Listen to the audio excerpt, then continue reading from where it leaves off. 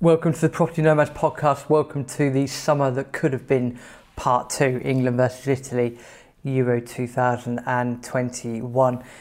As mentioned on the travel episode last week, we looked at England-Denmark in the semi-final of the Euros, what that meant to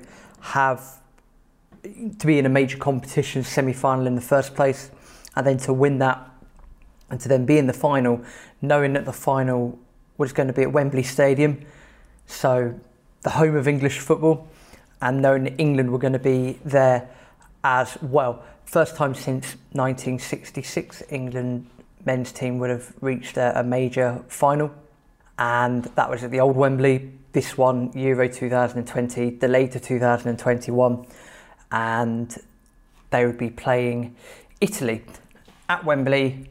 Home field advantage, definitely.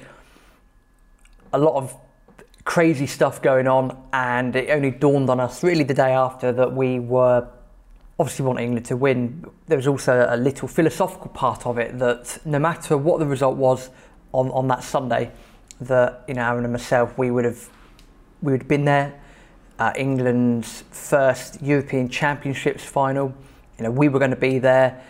If we could break that hoodoo since 1966, we would have been there live, we would have seen that, and that would have been awesome.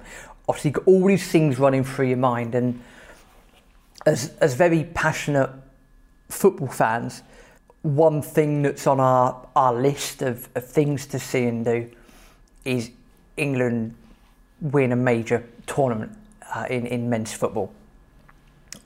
Spoiler alert, that wait's still going on.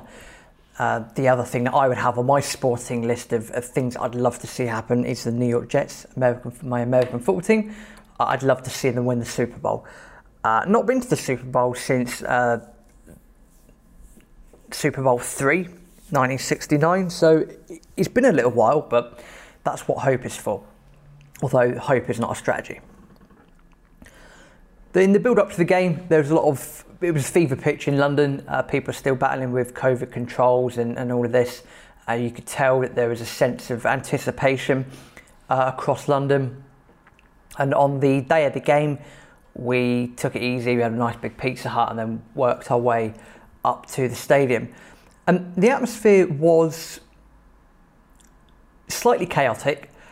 We never saw all the stuff that got reported on the news. So if you're not familiar with what happened, because of the evening kickoff, of course, that gives English fans all day to have a bit of a booze up and possibly indulge in other recreational activities. And there were reports of quite a bit of violence in and around the ground. People trying to storm into the stadium as well without tickets, all of that sort of stuff. And then once in the stadium, there was a lot of trouble, a lot of issues in the stadium as well. We didn't see any of that, so I'm not saying it didn't happen, but when people were, friends and family were speaking to us a couple of days after, we were none the wiser. Yes, the stadium atmosphere on the outside was a little bit boisterous, but first time since 1966 we've been in a major final. What do you expect? So we didn't see any of the other really bad stuff that went on. Where we were sat on the bottom tier, pretty much right next to all the commentators. So a bit of a subdued atmosphere to an extent. Would love to have been a bit more in with the rest of the crowd, but it was a nice, safe and secure seat, good seats as well. A couple of empty seats behind us, I think they were for media purposes. So we had a lot of space to manoeuvre. A lot of nerves setting in, without a shadow of a doubt. Anthems played, England start the game, and 2 minutes in, England go 1-0 up. And it's crazy, absolutely crazy. We're taking the game to the Italians. 2 minutes in, England are 1-0 up. This is, it's written in the stars, it's heaven, it's going to happen. We're going to win, hallelujah. And I've never been so nervous watching a football match in my entire life. I've never been more nervous at all. First half comes and goes. England are taking it to the Italians for the first 10-15 minutes of the game, and then they start to sit back a little bit. And the Italians are a good team on a long unbeaten run. England are at home effectively. It's at Wembley Stadium. We've got to press home that advantage. We didn't do that in the first 10-15 minutes. If we would have done, and we would have gone 2 or 3-0 up, very high chance England would have won that game of football. It's a different story.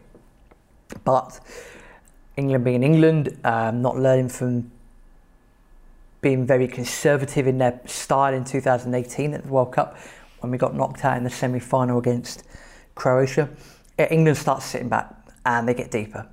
And they get deeper, and you can see the Italians starting to get into the game. The manager's made a couple of tactical switches, changed the formation a little bit, brought on some personnel. It at least started to look more threatening. I haven't created clear-cut chances, but you can tell this is the way the game's going. Crowd's getting nervous. The seconds are ticking down, the minutes are ticking down. Closer to, emulating the lads from 1966. About 74, 75 minutes in, Italy get a corner. Ball comes in, bit of a scramble in the area. Leonardo Bonucci somehow pops the ball in the back of the net, right in front of the Italian fans. 1-1. Sense of trepidation starts kicking in. We've waited a long time to see England in a major final. Can we get over the line? We're sitting back again. We're letting the Italians dictate the game. Goes to extra time.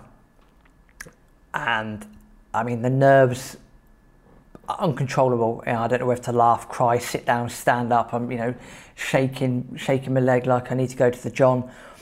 I think 85,000 people in the stadium are doing the same thing as well. It's tense. Extra time comes and goes. Golden chance for John Stones at the end. If he gets his head to the ball, almost Gazza-esque from 1996. Doesn't quite get his head to the ball. If he connects, it's 2-1, game over. It isn't. Penalties. Now, England penalties haven't got the greatest record in the world, although we did win a shootout in 2018 World Cup against Colombia. Again, you're at home. I think we won the coin toss, so we're even shooting ahead to our fans. And we have advantages in the penalty shootout. We score the first couple. Italy certainly miss one of the two. Maybe they missed both of them. I don't actually remember. It's too tense. Then England start missing penalties. Italy starts scoring their penalties. In the end, it goes to sudden death. And Italy score their penalty. England miss their penalty. With the exception of the 5,000 or so Italian fans behind the goal when England missed their final penalty. Silence. You could tell the tears are flowing. I think, Aaron's got a couple of tears in his eyes. I certainly have. And the stadium just peters out. People are filing out. You can tell there's disappointment. There's a sense of lost opportunity, and you can feel that atmosphere into the night. What then didn't help was, in typical UK style, with this, the bastion of the world economy, trust the underground to be crap on the way back. So, unnecessary delays and the way that they deal with that sort of stuff after big events doesn't help anyway. So that adds to the sense of frustration. And bear in mind, you're dealing with 80 or so thousand very unhappy England fans. We watched all the celebrations at the end, watched Italy lift the trophy, watched all that presentation. That was difficult to watch, but they won the tournament, and fair play to them. They played well throughout the tournament, so take nothing away from them. Deserved winners. But when you reflect and you look back at it, and you go, that's a missed opportunity, a massive missed opportunity. Will we get another chance? The cards were so in England's favour. Most of the games throughout the tournament we played were at Wembley. Yes, we beat a poor Germany team in the last 16, but then, with all due respect, we beat a relatively poor Ukraine team in the quarter-finals in Rome. Denmark were decent, but they weren't great. We beat them in the semi-final. The run we had to the final was relatively straightforward. and we come up against the first decent team, and we should have been out of sight in the first 15 minutes. England weren't. They sat back. Manager didn't learn from mistakes in 2018. Ultimately, it cost England that trophy, and that's, even looking back on it now, recording this podcast, it still fills me with despair. But you could tell from the tone of it, I'm still disappointed that we didn't go ahead and win that tournament. But that's why we live to fight on for more tournaments. That the team continues to get better, but it's just a big, massive missed opportunity. Same with 2018 in the World Cup semi-final against Croatia. Same in the World Cup just gone against France. That game really could have gone either way. And I think if England would have got through, we would have had a tough game against Morocco. Chances are we would have beaten Morocco, then you're in the final against Argentina. Who knows what happens there. But that's the summer that could have been part two. It could have been absolutely glorious. The summer of love, 2021. England could have walked away with a major international men's football trophy, and that would have been absolutely wonderful. Alas, wasn't to be, and the hunt goes on for a major trophy for men's football.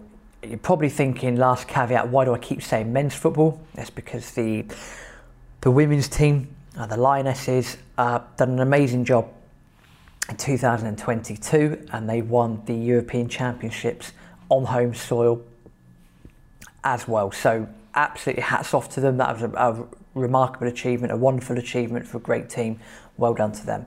But for the men's side of it, what day will come. That day ultimately could have been 2021, and it wasn't to be.